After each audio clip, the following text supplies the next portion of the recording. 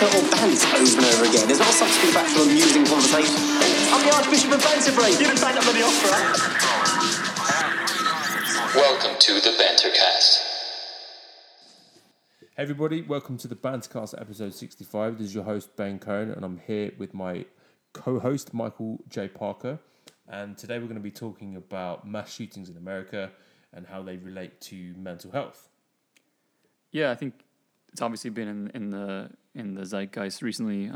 Unfortunately, we've had, I think, three shootings this week, and a lot of people are discussing how mental health relates to these homicides, and I think it's a really good topic to explore. First, we can just sort of say that the United States does lead the world, unfortunately, in mass shootings and firearm deaths in general. But another thing that kind of goes unreported is the number of suicides that are happening in the U.S., which seems to be rising more and more. With guns? Or? Well, guns are the primary cause of death. So actually, murders make up a small percentage of the deaths that are caused by guns. The vast majority are actually suicides. So I think. Oh yeah, I read that somewhere. Yeah, that's true, right? Yeah. So anytime anytime you have access to firearms or lethal weapons in general, you're going to increase the likelihood of people dying, which sounds a bit morbid to say, but what the numbers sort of say is that suicidal people with access to firearms die more often because guns are just deadlier than other forms of suicide. So for every in 2016, there were 38,658 deaths, and 22,938 of them were suicides, and about 14,000 or so were homicides. What about the gun? Do you know how many were gun related? So these are gun deaths. These are gun deaths? Yeah, these are gun deaths. So there's 38,658 gun deaths. Gun deaths? Yeah. And most of them are suicides. And of the homicides, very few tend to be, victims of mass shooting. Only 71 people. I mean, it's horrible. It's like sounds a bit callous, but of the 14,415 homicides, 71 died in mass shootings. So that's 2016. But what is happening is that mass shootings are becoming deadlier and deadlier as time goes on. Obviously, Las Vegas was the deadliest. Crazy. How many people? Yeah, 58 people died in Las Vegas. But of course, what's really recently happened as well in El Paso was pretty deadly. 22 people died. So let's talk about the link between mental health and gun violence. Sorry, go ahead. Well, I know we're talking about this from a mental health perspective, but there is just the gun perspective, whereas it's not like America is unique in terms of mental illness. That's exactly right, and political stuff. Here's the thing, right? It's like and I think most people with mental health issues is a pretty broad term. I think for me, mental health just makes me sad and want to stay indoors. I've never had the desire to kill anybody, and I think that's true of the vast majority of people who suffer from mental health issues. But I think in any time you give anybody access to a tool that increases the potentiality of whatever they want to do, they'll use those tools. And right. And if you want to hurt people, and you have access to weapons which make it easier, you're gonna use those weapons to do it. And of course, in this country, it's the easiest country in the developed world to get access to firearms. I mean, you can go to Walmart and in any town across the country and purchase a gun and use it to kill people. And that's the sad truth. Yeah, I mean, it always amazes me that I wrote a piece about this on the Banter newsletter this week, and I basically, the answer, the solution to this is pretty clear. You stop gun deaths by banning guns or making guns incredibly difficult to get to. I think obviously it's two separate issues really. You do have a mental health crisis, which is leading. There's clearly people shooting themselves themselves, right? Yeah. That's a mental health issue, right? Mm-hmm. But perhaps they wouldn't have been able to have done it so easily. Yeah. Or they might have got help first if it hadn't have been such a ready and available option, right? But there's clearly a political solution to this, right? And this is what frustrates me so much in as being a kind of a transplant to America, is that I can't believe the debate is still happening. That there's still a debate on whether guns kill people. Yeah. I mean, I even read an article recently by some skeptic libertarian guy who said it's not guns, it's beliefs. It's like, yeah, but beliefs with guns. Yeah. You know what I mean? It's like having access to these extraordinarily dangerous weapons, right? I mean, I can't understand what. Well, I mean, I can understand it. It's the gun lobby and it's the Republican Party that blocks all attempts to try. This apparently the CDC can't even. They're not allowed to evaluate gun deaths as a public health crisis. Yeah. Right, because the gun lobby has basically forced the GOP to pass some bill that stops them from studying it. Well, I think the interesting thing to me to explore is what is unique about the United States and what isn't unique. So certainly video games and mental health is not unique to the United States. Right. And Americans aren't leading the world in suicide deaths by any stretch of the imagination. Like Japan, it's like there's I a mean, lot of Asian countries. Even right? Russia. I mean, there's like if you look at the per capita suicide rate of the United States, it's nowhere near the top. So okay, Wait, who's the top? I can tell you actually. I think it is Lithuania. Jesus. Yeah, I mean they have an incredibly high suicide rate, and Russia's right up there. Lots and lots of suicides. Lots of Eastern European and Asian Yeah. countries that appear to be quite high. Yeah, so I think okay, so that's not unique. The United States isn't more suicidal. It isn't doesn't play more video games. Not more mental health issues. Right. So, but what is kind of these mass killings seems pretty unique in the United States. So there's something about our culture and the way we are, something about the way young men feel in this country that leads them to want to massacre people. And I think that's something worth exploring. Like, what is it about our country and what is it about our culture and what is it about us that makes us want to kill us so much? I mean, I guess you could sort of think about it. You could kind of think about it as both are kind of mental health issues, right? So like the gun obsession is clearly, I think, as well as a mental health issue, right? It's clearly like normal again, and this comes from not being American, right? That the obsession with guns is weird. It's really fucking weird because nobody in England gives a fuck about guns.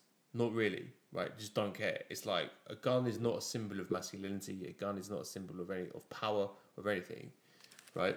But in America, it's wrapped up in this kind of hyper-masculine, nationalistic sort of like it's an identity thing, right? Where every man I've met who's obsessed with guns is clearly got some fucking issues going on, right? There's some unreserved. Maybe it's to do with their dads, or maybe it's to do with, I don't know, feeling inferior in bed. I don't know what it is, but like I would venture to say that like a lot of them have underlying issues with their own mental health that makes them obsessed with firearms. Yeah. Does that sound right? It does sound right. And well, let's talk about what guns are. Let's talk about what they do. And what they do is they enhance the power of the holder to exert force over other people. Right. So anytime you have power, let's say in any case, and someone wants to restrict your power, you're going to react, negatively. You're going to freak out because you feel that you'll be left powerless. So when you hear people say, I want guns to protect myself from a tyrannical government, what they're really talking about is I'm afraid of the other. Yeah. People different from me. Because like tyrannical government, liberals. if that were like a government of people like you, I think you'd be less afraid.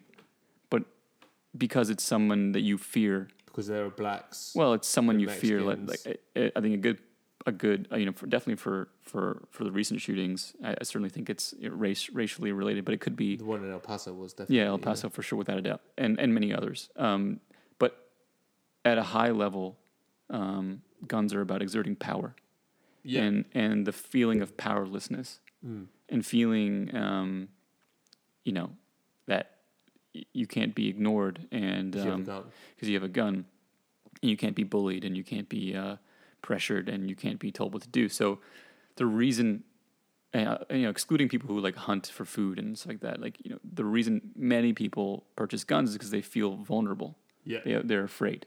You don't buy a gun when you feel like safe and secure. You buy a gun because you're afraid of your neighbors or your neighborhood or your country or people, the other. And some of that might be justified to a degree. Totally. I think what's true from both sides of the gun debate is we both agree on the fundamental premise that the country is dangerous. And But on the not, left, it's... But the thing is, it's not as dangerous as other countries. It's not like the crime rate in the US, right, is not out of the ordinary in any way. In fact, like the statistics when it comes to violent crime, right, you can look this up. I don't know whether it's still rings true, but this is from a couple of years ago.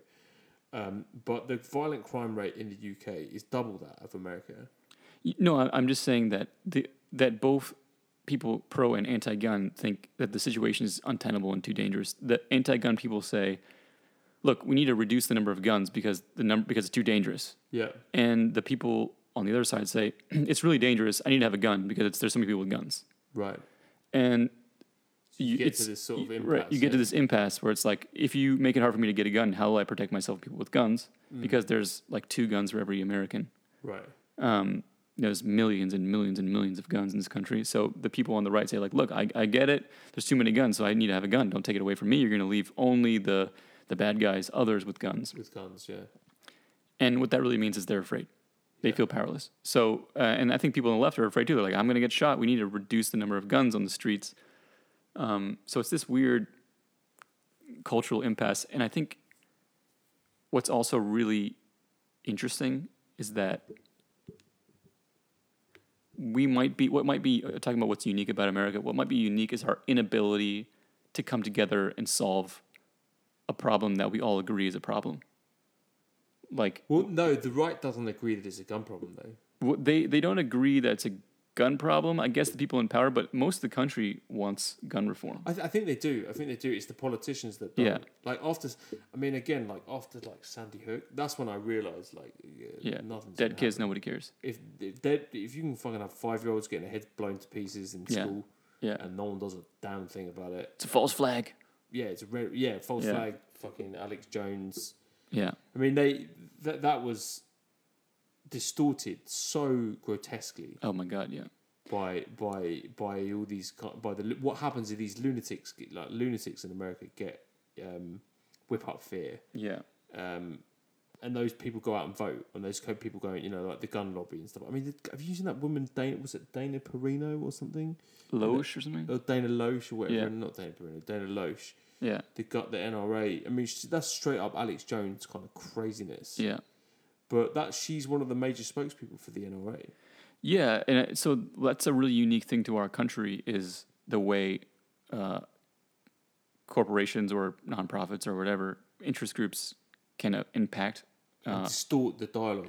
Yeah, it can impact, like again, we're talking about power, okay? So the way the world is, particularly when it comes to like laws, is a reflection of power, for good or for bad. Right. If slavery was legal because powerful people made it so, right, and it became illegal after a war, where one side exerted its power over the other. So laws in many ways are a reflection of power, and when we change laws, it's about like exerting, influence and power over our lawmakers. Right. So the reason that guns are as legal as they are is a reflection of who has the power. Right. So who has the power is the gun lobby. Right. They have the power. And what they do, I mean, I read about this, that what they do, they're very clever, the NRA, and who they target. They target Republicans, and they target them in areas where, they target them in districts where they're particularly vulnerable to like hardcore gun nuts. And they basically make it like Obama talked about this, right? About after Sandy Hook, that he couldn't pass anything because Congress basically, the NRA bullied the Republicans into stopping them from doing anything. about it whatsoever, right? And the congressmen themselves probably wanted to do something about it, Yeah. but they're like, look, I'm going to lose my seat. Yeah. If I don't vote the way the NRA wants me to vote, then I lose my seat. Right. So I think that's a unique feature of our democracy. Right. And that's the reason why things haven't changed For a really long time, since the 90s. There was an assault weapons ban in 1994 under Clinton. But since then, I mean, since it expired under Bush, it hasn't changed. And I think there's one in Maryland, right? There's an assault rifle ban. State per state. But it's only a few states that has it. I know that it's Maryland, like California, New York, Maryland. Feel a lot safer living in Maryland. Yeah, I mean the thing is, it's like, on the one hand, I do get what people are saying, which they say, like, look, not that many people are dying every year from these shootings. True. It's quite a lot. 12,000 people. Well, I mean, it's only 780 or so from mass Oh, shootings. from mass shootings. I mean, it's still quite a lot. It's still a lot of people. But in a country of 370 million, it's not that big of a problem. Like, on a grand scheme, I get it. Like, if you were living in a spreadsheet and you're counting numbers. Yeah, wasn't there that whole thing? Didn't like Neil deGrasse Tyson getting shit? Oh yeah, yeah. I sort of missed what he didn't he say something like he's like driving is more dangerous. You're more likely to get killed on your way to the airport than in an airplane. You're more likely to whatever. But probably not the best time to not the best time. And talk about that stuff. It's sort of like but we're talking about is terrorism. So, I mean, a few thousand people died on 9/11, and more people died smoking. But we're talking about something that's totally preventable. I mean, or at least manageable, because we're the only country where this happens.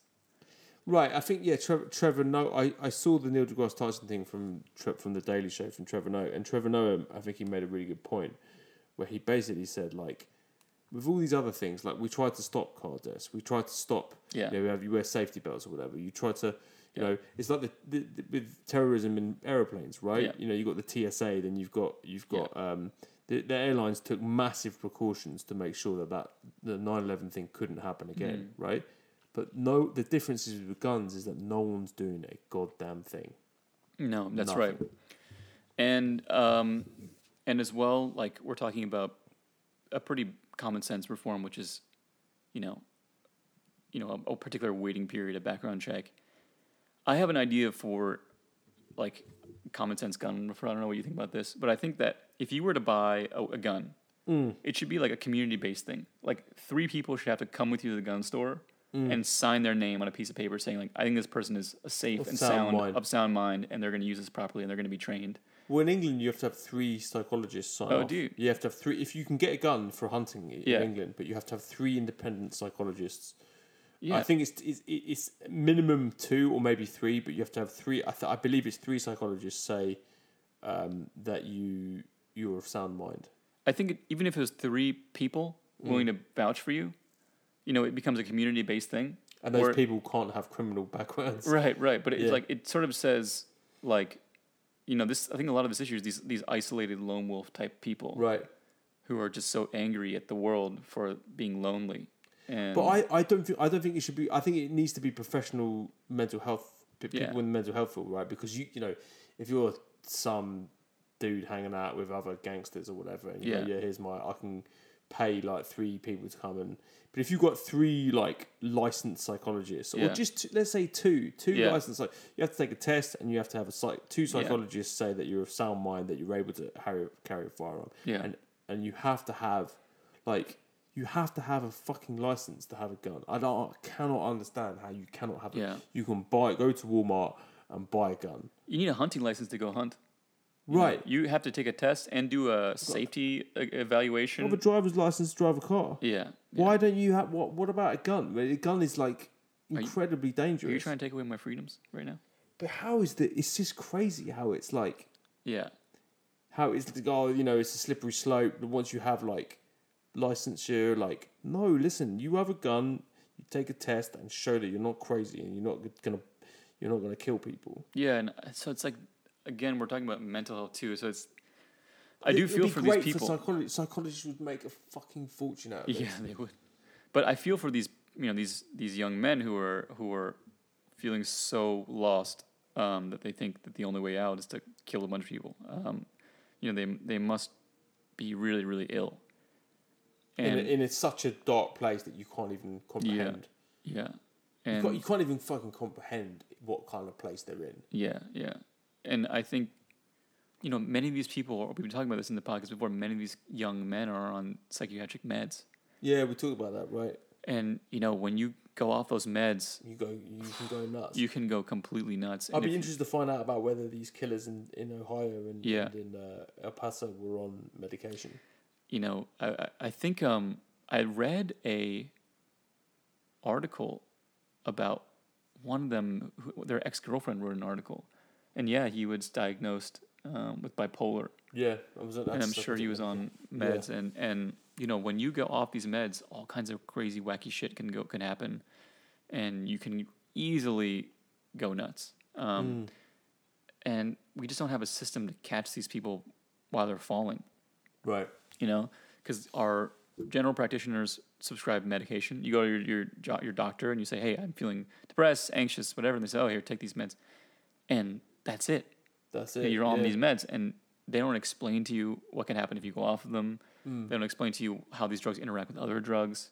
You might be trying to medicate yourself with other things.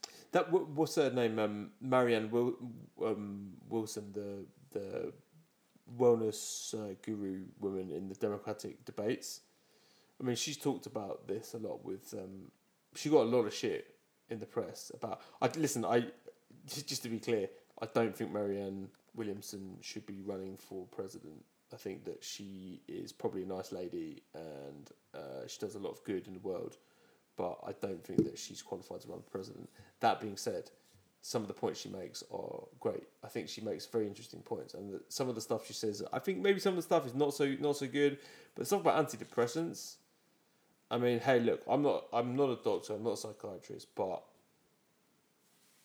I think that they don't work. I mean, it's pretty clear that antidepressants really don't work in the long term.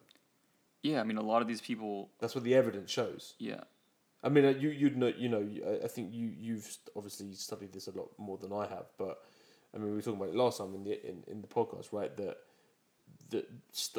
scientific evidence-based research shows that antidepressants basically don't work in the long term.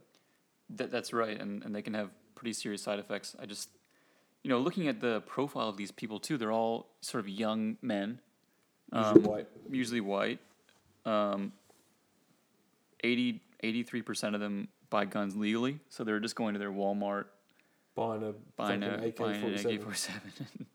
Yeah, it's crazy. It is nuts. Yeah, and it's like a lot of these people also don't get formal diagnoses, right? So, they might be experiencing something that's just not getting detected or caught. There was the case. I don't know if you heard about this. This young man basically told his grandmother he wanted to go shoot up a school or something, and his grandmother took him to the hospital, and he got arrested at the hospital. But she probably saved a lot of lives because there was someone in his life that could see, like, oh, this is a red flag here. Like, this is a real big problem. This is a big problem, and a lot of these things, these people are really isolated, and no one's picking up on what they're talking about, what they're saying, and they go in these forums, and they just egg each other on. And just dig themselves into deeper and deeper holes. Was it now 8chan? Because it used to be 4chan, right? But then what happened to 4chan? I have no idea. Now it's 8chan, but I think that got closed down, didn't it? I think it did, yeah. I mean, people say, "Oh, it's censoring the internet," but hey, look, we censor a lot of things. I don't think. I think this is where I diverge from a lot of the libertarian kind of the anarchist libertarians about complete freedom of expression. Like, if you're talking about shooting people up in school, if you've got a website that where that's sort of fairly run of the mill conversation, I think that you need to be. Yeah, I don't see why the police can't get involved and shut these people down. Yeah, I mean, if you look at kind of what they all have in common, is that one, they had some issue growing up as a kid, either like physical, sexual abuse, suicide, neglect, bullying, some trauma that happened earlier. Then the next thing, they tend to have some kind of crisis happen to them. So something that kind of triggers, the trauma that happened. Sometimes you think about people in workplaces or something. They get in an argument with somebody, and that triggers something triggers a psychotic breakdown or something. Yeah, and then the third is they want to get some kind of validation, right? So they go to these online forums like 8chan, and they basically like kind of fester these ideas among other sort of disaffected people, and then try to get some kind of affirmation that this is a good idea. And then the last is they basically figure it out and have the means to buy a gun. It's not cheap. It's like $1,000 to buy or $1,500 to buy like AK-47 or something. So they're spending money. Like the Vegas shooter had like thousands of dollars worth of guns. On him. Arsenal, right? Yeah. So these. But it's what I found so crazy about Vegas was that it was like after a month it was just business as usual. Totally. Everyone just forgets about it. It's like 58 people got blown up, got shot to pieces, and more than that, hundreds. Was it 500 people were injured or something? Yeah. I mean, he was just spraying people up. Yeah, and I think it's just like, okay, we've said before, mental health is not unique to the United States. Right, and this is the thing. One of the problems I have with a lot of the kind of the woo-woo, new agey, spiritual, this is a collective consciousness thing. Yeah, for sure. Right? But it's also a political problem that you can solve pretty fucking easily. Well, I think, again, we're talking about uniqueness, right? So what might be unique is our ability to just forget about people getting killed. Just move on. We just move on. We're so used to it. I'm used to it. Yeah. I mean, I to be honest with you, like when I heard about the mass killings, I just put it to the back of my mind. I'm like, okay, there's only so much, and I think that there's nothing wrong with that either, right? There is nothing wrong with because there's so much bad news coming. If you choose to listen to it, right, there's like crazy shit happening all the time. You could drive yourself crazy, right, by reading the news every day, and there's like massacres in Burma, and there's what's going on in Syria, then gun massacres and murders and blah blah blah. If that's all you feed yourself every day, like a steady diet of that stuff, I think it can really. It's not good for you personally, like for your mental health. It's not a great place to be in. To like feed you a steady diet of bad news. So like when I heard about it, I just put it to the back of my mind. I'm like, this is horrible. I don't know what the names of the mass shooters are. I didn't want to know too much about. I read an article about the victims. It just made me upset. So, but then I was like, okay, I'm going to have to sort of suppress this because I don't want to deal with it. I don't want to have to deal with it. And that's what everyone does, and that's what happens in America. They just what will it take? What do you think it would take? What is it going to take for people to end this insanity? I think the reason we get used to these killings is because we have no other option. Because you just accept it. It's just normal. You have two options: get used to it or not get used to it. Right? If you don't get used to it, they're happening like every week. So good luck. Good luck with that. And the reason you can't, the reason that doesn't work is that for over a decade we've tried to vote the right way and say the right things, and the Republicans always win. Yeah, the Republicans win. So it's like if you feel powerless, the best thing to do for your own mental health is to get used to something. That's what getting used to something is. So you just sort of accept it as part of life. Yeah. So the only way it's going to change is if people believe like that the situation could be different. And I don't think we believe that anymore. I think we believe that it's inevitable. It's a dangerous place to be in. It's a very dangerous place to be. And all social change in this country has come from the outside. Yeah. And I thought after this Parkland shooting with these young kids who all, watched their friends get killed, and these young people getting up on stage and thousands of people rallying, that there'd be some change. But it just shows that, man, this is a deeply rooted power structure. It's crazy how that Parkland shooting thing and what happened in the aftermath, how that got filtered in, it got chewed up by the right-wing hate machine, propaganda machine. False flag. It got they got abused on Twitter. What was her name? Laura Ingraham. Yeah. Ingraham, that white supremacist fucking C word. Yeah. And I say that word like I don't know using that word. Yeah. But she is. Yeah. Coconut. Yeah. She started like bullying. She started like insulting the guy online. Yeah. Right on Twitter, like attacking. It's like, yo, this guy's just seen his friends being blown to pieces on in the classroom. Right. And she was accusing him of whining about something, right? But it's crazy what happens, how the right wing like propaganda machine. And I see this as like, it's like Tucker Carlson, right? Tucker Carlson is a guy who his sole reason d'etre, right, is to intellectualize white nationalism and white supremacy, right, and make it sort of acceptable to mainstream Americans, right? That this ultra nationalistic fervor that anybody trying to control guns is a communist. Any Democrat anyone who's concerned about racism or police violence is a Muslim, or is a kind of a ISIS, wannabe, or like Nation of Islam. Who did he accused Cory Booker of being like? I have no idea. Trying to be like Nation of Islam or something, right? But the right wing hate machine has got way more sophisticated. Now, Tucker Carlson to me is like he's like an evil sort of filter system, right? By which genuine grievances, real problems, right? Tucker Carlson figures out how to flip the script, how to turn that into a way of dividing America, right? And turning liberals into extremists. That's how they've justified Donald. That's how Tucker Carlson justifies Donald Trump, right?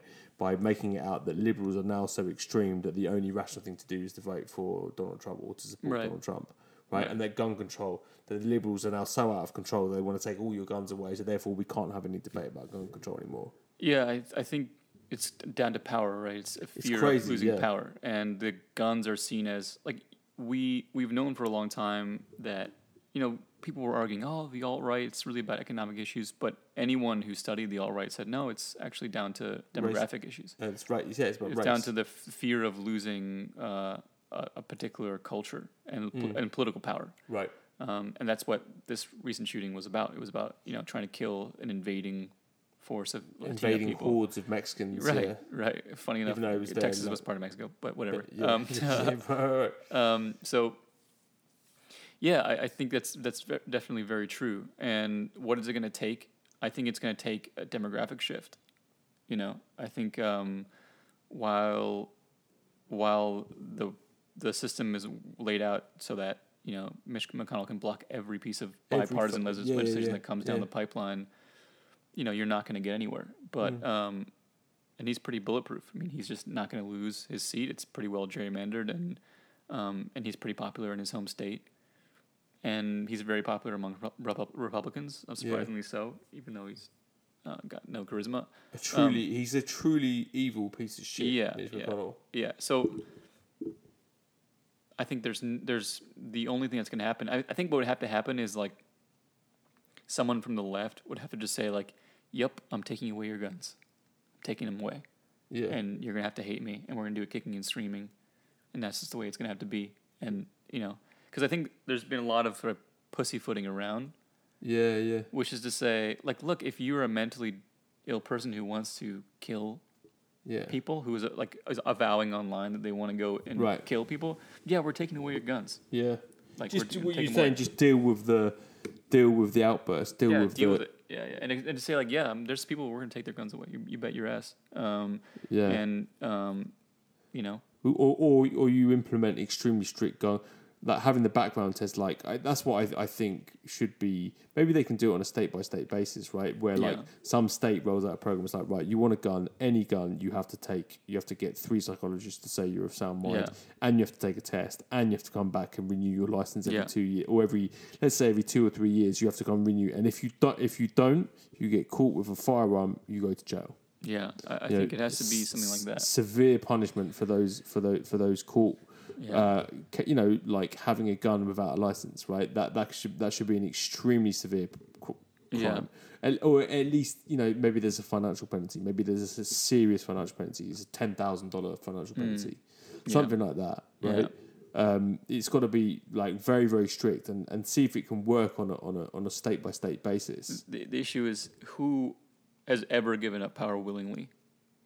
I mean, we're talking about disempowering the most historically powerful segment of people in the history of the United States. Yeah. White conservative men. Yeah. And we're taking away their balls, basically. Right. The ability to exert violence is the fundamental source of all power. Right. And you start taking that away from them. What are they going to do? Yeah, they're not going to be happy about that. They are going to freak out.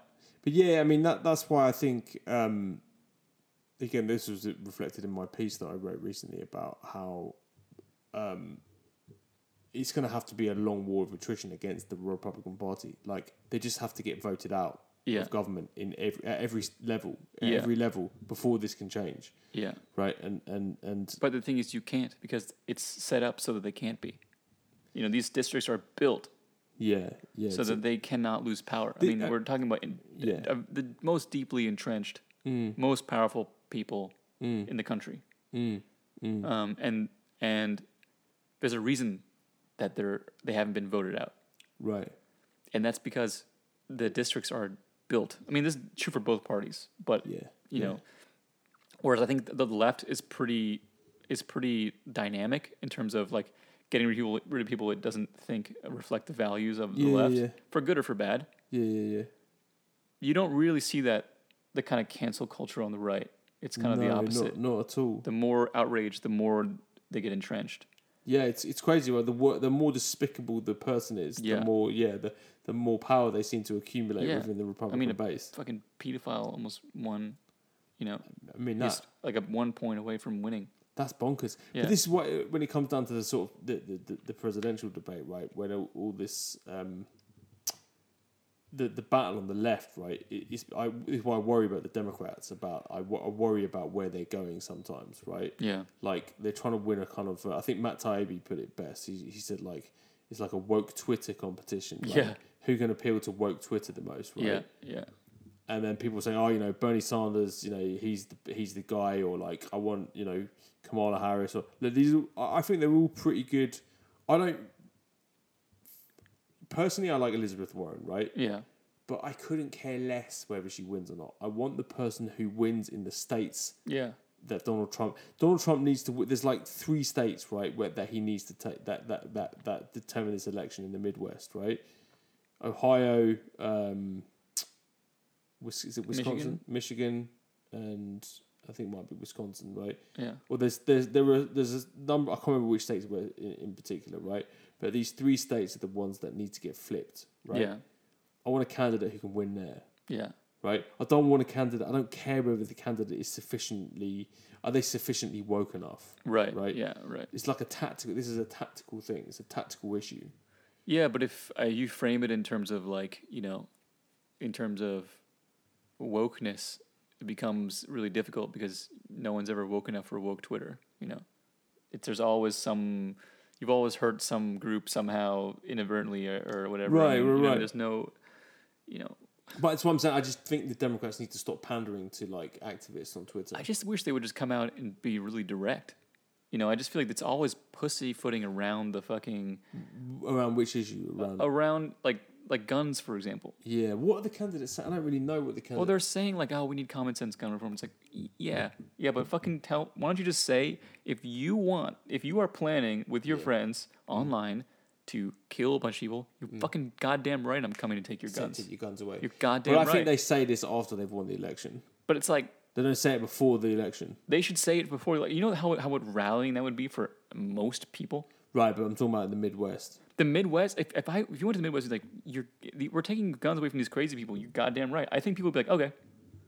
Like maybe finally, instead of just being like, common sense gun reform, we can't let this happen again. Thoughts and prayers, like all this sort of like boilerplate response. Come out. People respect when you say what you want to do directly. Thoughts and prayers are great, but not in response to a gun tragedy. Yeah. Because that's just not going to work. You know what works? Taking guns away from people who want to murder people. Who want to fucking murder people. That works. You know what I mean? Like, and I think that people don't... Like, I just think people aren't as aligned, like, party-wise as people would think. I think if you come out and are blunt Ballsy and ballsy, yeah. people will kind of rally. People, they want that. Might, yeah, okay. No, I take your point. Well, well, look, something has to happen. I mean, it's interesting how the narrative in our or the discussion on our podcast has kind of gone. I think we both agree that it's a political. Yeah. This specific problem is a political solution. It's not a mental health problem. If it were, then we would. I mean, then countries with with more mental health issues would have more massacres. But, I mean, there's definitely a mental health component to it, though. Sure. I mean, like in the sense that the people who, I mean, you have to be mentally ill to be killing people. You just have to be.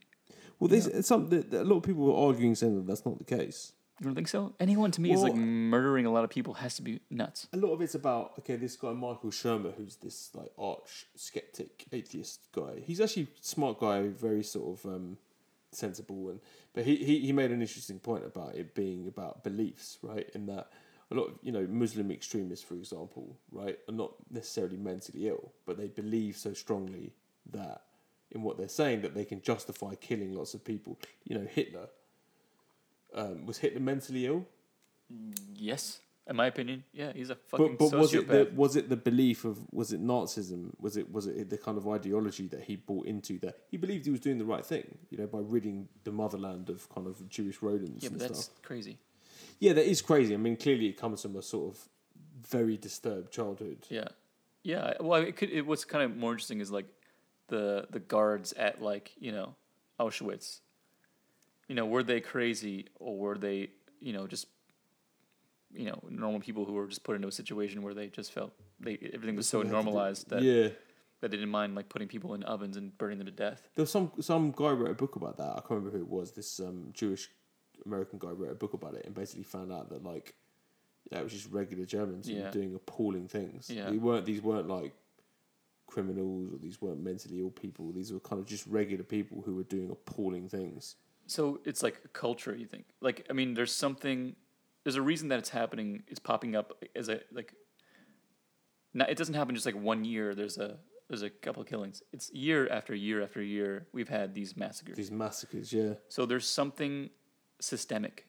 This is a systemic problem, but maybe you could make the argument though that these hateful ideologies are born out of severe mental disorder, like psychic disorders almost, right? The people who come up with these disgusting ideologies, like white supremacy, are if you boil it, if you really drill down into the tenets of kind of white nationalism and white supremacy, these kind of things, what you do start to get to, I think, the deeper you go, the more you find a form of kind of mental, almost like a mental disorder or a mental illness, right? It's like Ronald Reagan was a. Do you hear that? The tapes, the Reagan tapes, calling black people monkeys. Yeah, he didn't know how to wear shoes. With Nixon. Yeah, with Nixon. That was just totally normal. Oh yeah, this is like the fucking governor of California at the time, and then yeah. he became the president of the United States. Oh yeah, this is a guy who believes Africans were monkeys. Yeah. Right. How did that affect his policy making? I wonder. Right, and also, but then you look at kind of like what is the mental makeup of somebody like Ronald Reagan? Not crazy. Not crazy, right? But dig deeper. If you dig deeper and you look into his childhood, and he's clearly the product of kind of like wasp breeding. Yeah. And what is wasp breeding? All this kind of that itself is based on kind of this like white supremacy and these like paternalistic attitudes towards other the lesser cultures, kind of the inferior cultures. But what's that born out of? What does that come from? That to me that comes from a culture of, for lack of a better word, it's like it is a toxic masculinity. A dehumanizing toxic culture. Yeah, where it's toxic masculinity and it's dehumanizing of other people, and that is to me that is a sign of a kind of a mental disorder. Yeah, I mean, maybe we're just ill. We're ill in kind of two ways. One is that we constantly forget that we have this problem. Right. That it's built on race, fear, and like this sort of disaffected group of young men. We always forget, like, oh yeah, we have this problem. We kind of forget about it. Like it happens. We think, oh, it's not race. It's mental health, or it's video games, or it's not mental, or it's not our culture. We're not creating this, and then generation after generation we've had events like this, and it seems to be accelerating more and more. It really does. I mean, I guess I'm kind of advocating the Jordan Peterson style analysis of this about white supremacy, because his whole view of all this stuff is that this comes down to individuals buying into these toxic ideologies, and why these individuals are buying into these toxic ideologies is because they have themselves psychological issues that makes them, because no normal balanced person, right, is or what me and you would regard as a kind of emotionally balanced person would buy into this kind of stuff. Yeah. I think about all the extremely right wing people, Yeah. right? If you think about them, dig deep. Oh, they're totally unbalanced. Yeah. Yeah, kind of fucked up. Yeah. In a lot of ways. Yeah. I mean, I know some conservative. The people who I know some sort of mildly conservative people who are actually pretty normal, pretty cool. Yeah. Yeah. Me too. But they just want to not pay taxes. Yeah, it's not. Yeah, it's just about not paying taxes, right? Yeah. But I feel like the further right would you go. Yeah. And it's the same with the left, right? The same with the left. Once you get to the fringes, you get some really disturbed people. Yeah. People who buy into these kind of. This other guy, not the one in El Paso. The Ohio guy. Ohio was a left wing guy. Was he left wing? That's what I hear. I hear he was like an Antifa guy. He was Antifa. Yeah. Interesting. That's what I was reading. Yeah. But I don't know if it's true, but that's what I read. And I think that these buying into these kind of militant ideologies is to me a sign of of a mental health issue. Yeah, that's what I'm saying. I think anyone who does it is got to be mentally ill. You can't be a balanced person and go buy a gun, buy ammunition, figure out where you're going to go do it, and it's just. I mean, how could you? So in that way, I guess that is the belief system.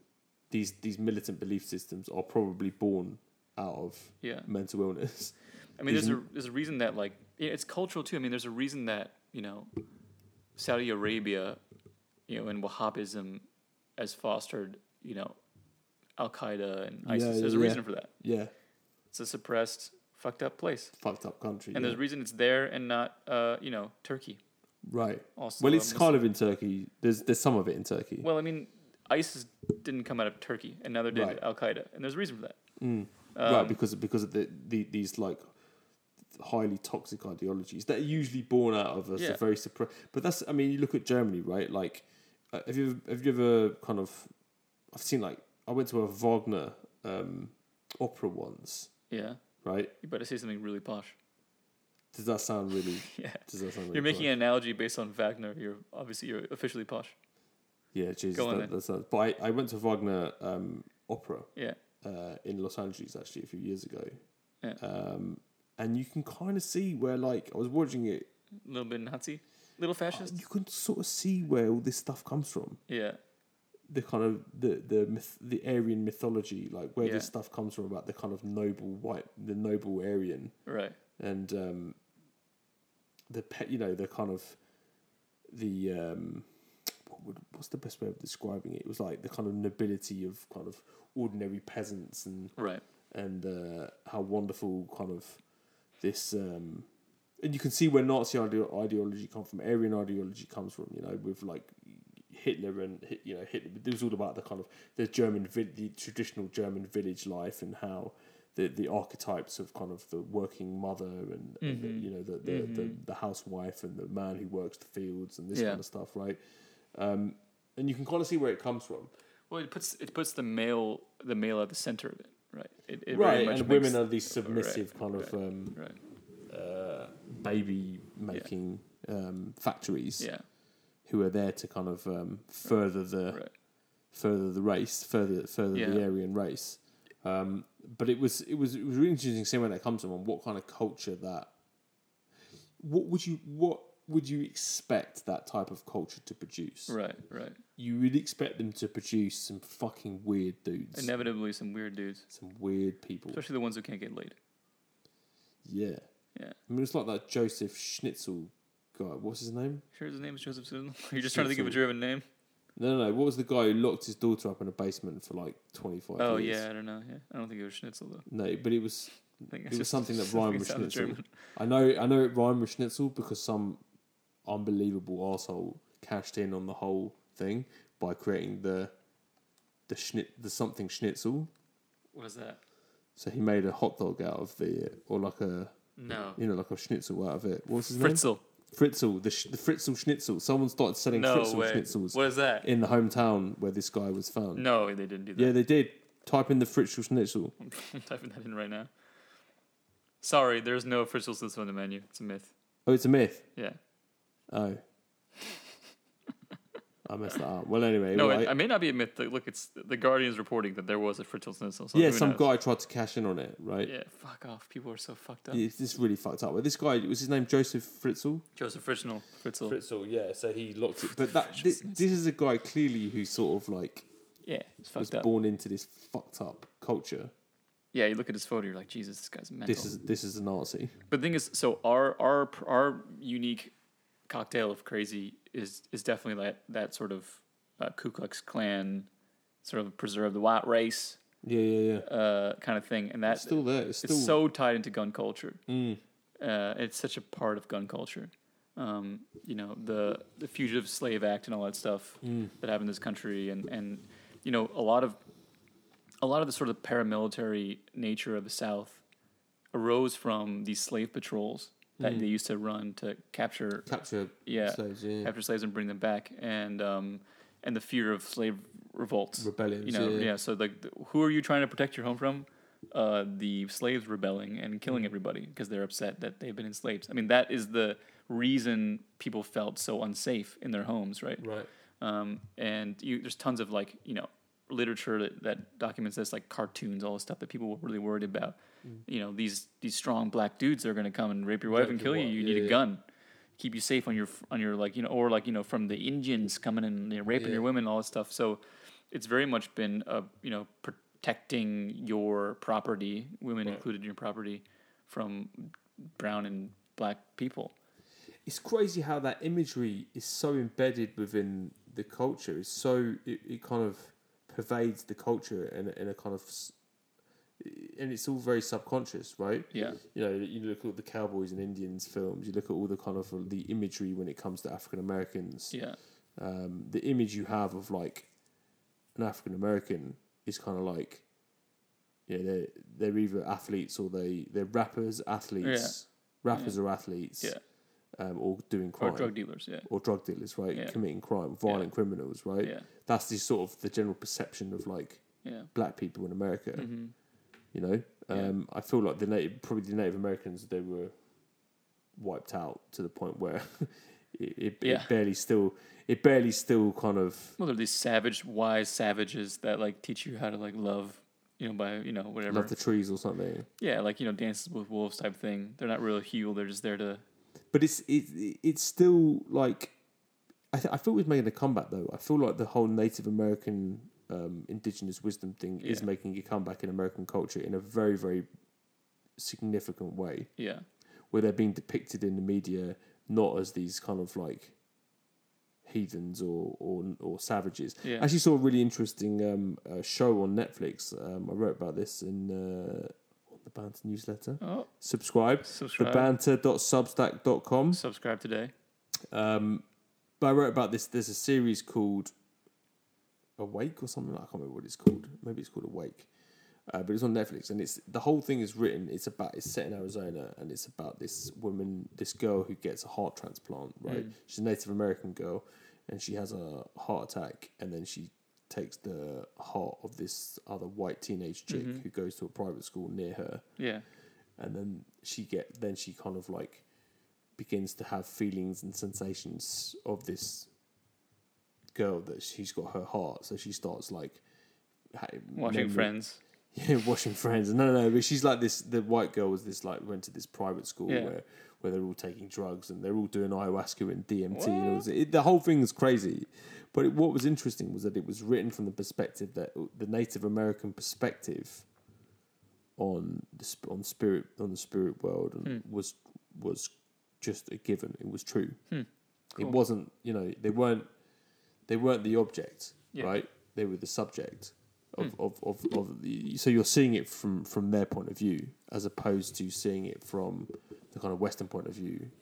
Yeah, I think again, though, is I worry about us getting, like, we're not seeing people as complex, like, individuals, like, wanting them to fit in these tropes to, like, teach us about some truth, like, there's always that trope of, like, what is it, like, it's like the black genie or something like that in a movie where, like, there's, like, the magical black man that comes in and, like, teaches the white man what he needs to learn, like, the magical Negro. Magical Negro trope kind of thing, and there's the same thing for, like, the magical Native American, the dances with wolves type thing, or the magical Asian who comes in and teaches the white man, like, the true nature of the universe through, like, martial arts, or, like, teaches him to become a samurai, and he, like, learns how to love that.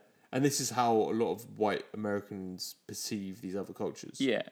I mean, that's the way a lot of cultures perceive a lot of other cultures too. I wouldn't say that anyone's immune to that. Like, I mean, look at the way that black people were portrayed in, like, Russia. Oh yeah. Yeah, terrible. Or in China. Yeah, or China. Yeah. So, China is horrific in China, from what I understand. Yeah, so I mean, I don't know. So again, it's like what's unique about America? Are we more racist? No, I don't think we're more racist. We might have more systematic racism. Yeah. Are we more prejudiced? We're not more prejudiced, but we might have more systematic. After decades and decades of slavery and and, like, Jim Crow and all that stuff, we might have, like, unique, structures in our society. Yeah, and I also feel like America's a confounding place because I feel it's like the least racist and most racist place I've ever been to. Yeah. Where, like, you can just have, on a normal day-to-day interactions with people in America, it's remarkably not racist. Like, people just get on fine. It's quite normal to have, like, black CEOs or, like, black women CEOs or, very diverse groups of friends, like multicultural friendship groups, who all perceive themselves as being American, right? Whereas you don't find that so much in other cultures. Right? There's more separation. Mm-hmm. You also, like, in England, it's very rare that you find black business leaders. It's very rare that you find black women business leaders. You wouldn't have a black prime minister in the UK. That's weird. I don't think that's happening anytime soon. Right? In America, though, I mean, Barack Obama. Barrio. But, like, it's like because we're a country of immigrants, we're always renewing. But we have some, like, legacy software in this country that's still operating. Yeah, and it's like but that's what I think that the kind of Western culture, getting back to our mental health thesis, right? That like, there's a great deal of, like, Western culture is in many ways is very immature, and it's almost like a sick culture in a lot of different ways. Yeah, who knows why that is, but it's like, you can go down the rabbit hole in that one, but, like, yeah, one of the things I think is, like, this whole is the materialism, right? It's the materialism of the West, which has kind of created this culture that's obsessed with wealth, obsessed with work, obsessed with material gain, with property, with ownership, that with kind sex, of stuff. with drugs, with violence. Yeah, right, and I think this culture is producing the byproduct of that are lots of mentally ill people who don't really resonate with that. Like, there's no mass shootings in like Mexico. I mean, they're mass shooting for other reasons.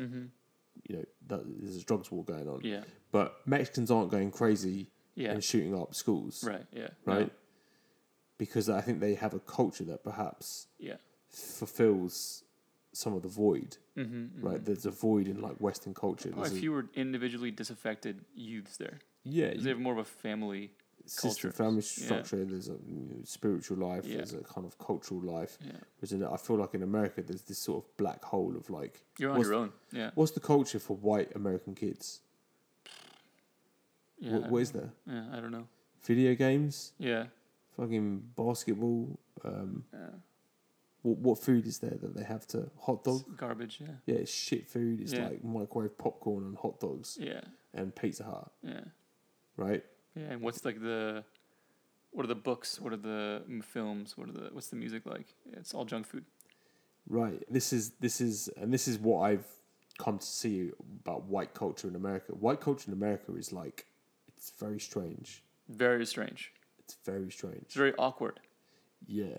And Yeah. like you hang around with like, you know, my wife's Latina, so Yeah. like when they grow up in America, they just talk like, yeah, the white people are weird. Yeah, yeah, that's true for a lot of cultures. They say that, like the Asian people would say the same. Yeah, how was it interesting? How did you?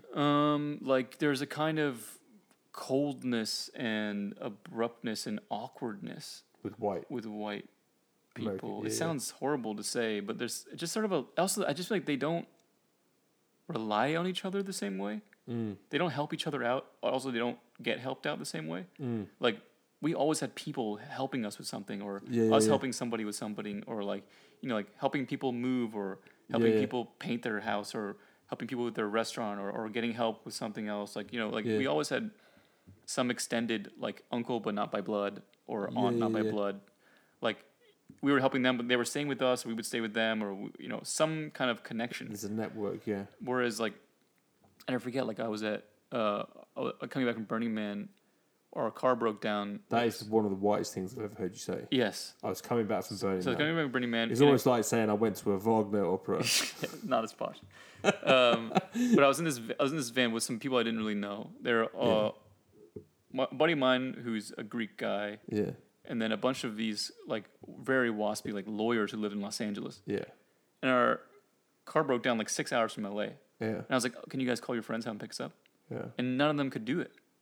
And I was like, gotta be kidding me. Like, don't you have any friends who can come pick us up? Like, oh, we don't do it. I was like, whoa. So I like called a friend and they picked us up. Yeah, yeah. Someone, Interesting. and it's like, they just are very isolated. Yeah. They don't have the type of close bonds Kinship, yeah. where you can call somebody at like 10 at night to drive 6 hours to come pick you up. They don't have that. But like I think minority communities definitely have that. For sure. Latinos, Asians, blacks, they're tightly bonded with their people. And like they have someone they can call day or night, like friends or family. And I felt sad actually for them. I was like, wow. Yeah, that's what I've sort of come to how I've come to see it as well. These people were from Los Angeles, but they're almost like they're almost lost. Did you ever see that thing? Was it called Wild Country or something about the Ragnishi cult in Oregon? No. Right, about this. It's very posh. Sounds very posh. It basically what happened was they took in a lot of like fucking doughy-eyed white people. Yeah, who wanted a family. Yeah, but right. Yeah, a lot of privileged white people and lost white people who have no sense of who they are. Yeah. Found this, they were the true believers, right? But it was quite interesting, like, how they recruited people, right? And who they targeted. They didn't even bother with minorities. No way, it would never work. They're not stupid enough. No. They're not dumb enough to join a cult. Well, maybe that's why white people invented Burning Man. Probably. A tribe. Yeah. You see that a lot with like a lot of the sort of hipster white people on Instagram. Yeah. Right? It's sort of this like, hey, this is my tribe, these people are my tribe. It's like, really? Yeah. They all have man buns, so yes. Yeah, right. It's the man bun tribe, right? Yeah. So like, what is that? What is that a product of? That's a product of feeling lost. It's the same reason people join gangs. Right. When you're lost and your parents aren't home, you join a gang. Right. Yeah, same thing. So I feel like maybe, and a lot of these, I think maybe these white shooters are similarly isolated and don't feel like they're part of. It's not, but there have been plenty of non-white shooters. Really? Yeah. How many? I don't know. I have to look. Non-white mass killers in America. Yeah. I don't think there've been that many. There was one in Maryland. There was like a black guy and some other. Oh, he was like Ethiopian. Yeah. There's also. Was he Ethiopian? Yeah, I think so. The guy, I thought it was like some military guy or something. The sniper guy. That's the Fort Hood guy. That's the guy who like rolled a bunch of grenades into like he became a Muslim and he like got radicalized. That guy was. Also I don't think I think the overwhelming majority of mass shooters in America are white. Let's Google this. Are white men. So it's white culture. Let's see here. Race of mass shooters. Okay. I would be very I mean, think back in time. I mean, there's been a couple of Islamic ones, but not many. Yeah, I feel like Muslims really cooled it. They were like there was a bunch of like stuff like early on, like in early 2000s, but after that, it's like been They've chilled out a bit. They've chilled out. Leave it to the white guys to. We don't need to do this. But yeah, so I mean,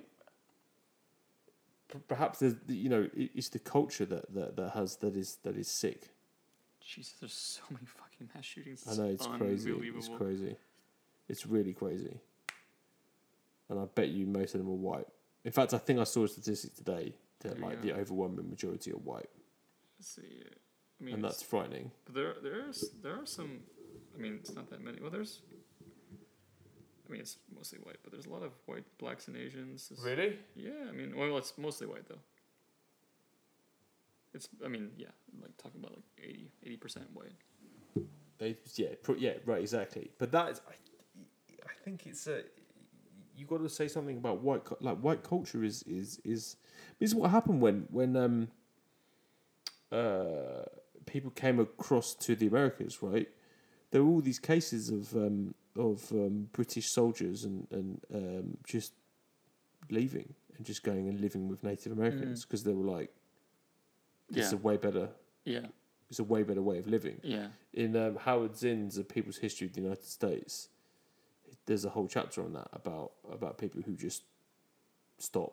They're just like, right, I don't really want to be building properties and like raising villages and stuff and to make way for the fur trade or whatever it is. Like, they just go and live with the woods with the Native Americans. Yeah. I think they kind of realised in some way that their culture was spiritually unfulfilling.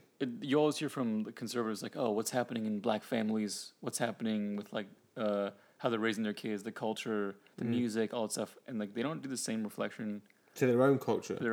Yeah. It's very strange that it's very, very weird. Well, their culture is perfect and the best, so it's the greatest. Western civilization is the greatest thing that's ever happened. Right, White people are perfect, so. Yeah, I mean, I've got some some proper WASP friends. Yeah. And I remember hanging out with them for like a couple of days. And after what, it's just really weird. It's weird. It's very cold. It's very cold, very strange, and there's there's no self-reflection. There's no ability to perceive their own culture.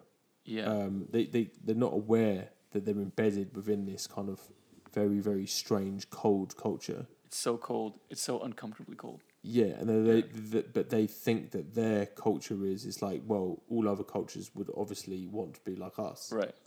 But you talk to like Latinos and they're like, what the fuck no. Yeah. They'd say they're very. They're not aspiring to be white. No, they think white people are very rude. Just and strange. Rude and strange, yeah. Yeah, and there's no feeling. Yeah, there's no feeling. There's no feeling there. Yeah. And that was what I got with like hanging out with these people, was just like, I can't really do much more of this. I feel like my soul is withering away. Yeah. It's very fake as well. Yeah, I'm just like, listen, I need to be around some minorities. There's a lot of really weird jokes as well. Like, it's not really very funny. They're not funny, but everyone laughs. That's very weird. Yeah, no, and it's weird. The humor's weird. It's very, like, I don't get it. There's nothing, it's not funny. Yeah. But it's like a way to bond or something. Well, also, okay, there was one time when I was with these people, these like super WASP people, we went into a store, actually. We were walking around, and I don't want to mention too many specifics, but basically, like, there was a store in the place that we were at where they were kind of, you could buy like Native American stuff and kind of like chakra cleansing stuff, and I was like, let's have a look in there. And my friend, he couldn't stay in there. He's like, I need to get out, I need to leave. It's too, it's not, I don't do this kind of thing. He's like freaked out. Weird. That's weird. Yeah. I mean, look, even if you're into all that stuff, the incense smells nice, and yeah, who cares? It's good to have a little go on a Tibetan gong. There's a process they go through as well. It's like they talk about the weather. They talk about their kids if they have them. They make some weird joke about their wife or something, and then like it's kind of, and then the formalities are done. Then they talk about their business or and then work. And work. Yeah, you do that in England. That's probably because Is the it weather's English thing? shit. Well, the weather's shit in England, so you always talk about the weather. Maybe we got it from you guys, like that culture. It's like oh yeah, weather's been crazy. The weather's oh, been yeah. crazy, yeah. Oh, you better, yeah. yeah, it's Little- really hot. Little Johnny's been. He's Oh, been how great many at kids school. you have? I got 3. How many you have? Oh, my wife's got me on a short leash nowadays. Anyway, how's work going? That's pretty good. Yeah, that's. But like, they white don't people. say anything. Yeah, there's no real talk. They're not talking. They're just making noise to avoid quiet. Right, or to avoid a real Or your human interaction. a real interaction. Yeah, it's weird. Maybe that's why there's all these killings. White people can't interact. Yeah, white people can't think of anything to say. I might as well kill these people. yeah. Can't figure out what to say. I can't to them. think how to talk to them properly, so I'm going to shoot them all. Just murder these people. That's fucked up. It's fucked up. That's fucked up. Okay, listen, I think we've solved the issue. Yeah. It's You're all white welcome, people's everyone. fault. You're welcome. At the Bantercast, we've Solved murder. we've solved. Basically, we've come to the conclusion that it's white people who've run out of things to say. But some of them have been like the Virginia Tech shooter was Asian. I was like, oh fuck, he's Asian. Goddamn. Was he? Yeah, remember the Virginia Tech guy, the crazy guy. Oh yeah, he and I was like, Asian. shit. Shit, yeah. Fuck. Yeah. Yeah, that doesn't quite fit there. So Yeah. maybe it's not completely. Yeah. But look, I think we're close enough. Yeah, we're close enough. All right, well look, I think we'll end it there. We've had a good chat, and I feel we've Solved everything. we've solved it all. We've discussed it to the best of our limited abilities. But listen, I hope everyone has enjoyed the podcast. If you have anything to say to us, please get in touch. You can support the podcast at patreon.com/Bantercast. If you like, if you enjoy what we're doing, we're trying to centre these podcasts around issues regarding mental health, and our pledge is to be, our mission is to be as useful as possible in these very interesting and sometimes destabilising times. Anything else to add? Nope. Nope. Be safe, be happy, stay away from white people who have who struggle with Do conversations. you not count as white? No, mate. Why? Well, I'm half Jewish. Yeah, me as well. I'm married to a Latina. You don't count. Latina. You're part Latinx? Jewish. Yeah. Jewish people are white, are they not? No. No, they're not. They're very different. They're It's warmer. different. It's different. It's Yeah. different. I mean, I was always being told by, like, my uncle would always tell me, he'd be like, look, in life, don't trust white people. You trust black people, you can trust Indians, Yeah. but you don't trust white people. So therefore, no, I've always considered myself at least non-WASP. I'm definitely not a WASP. You're not a wasp. No, well, Definitely obviously not not. a WASP. Yeah. Yeah. Yeah. Anyway, All right. on that note, Congratulations. signing out. Congratulations, you're not a minority. You're a minority. We'll see you next week, everyone. Adios. Adios. So I did it in Spanish as well. So, some multicultural lamb.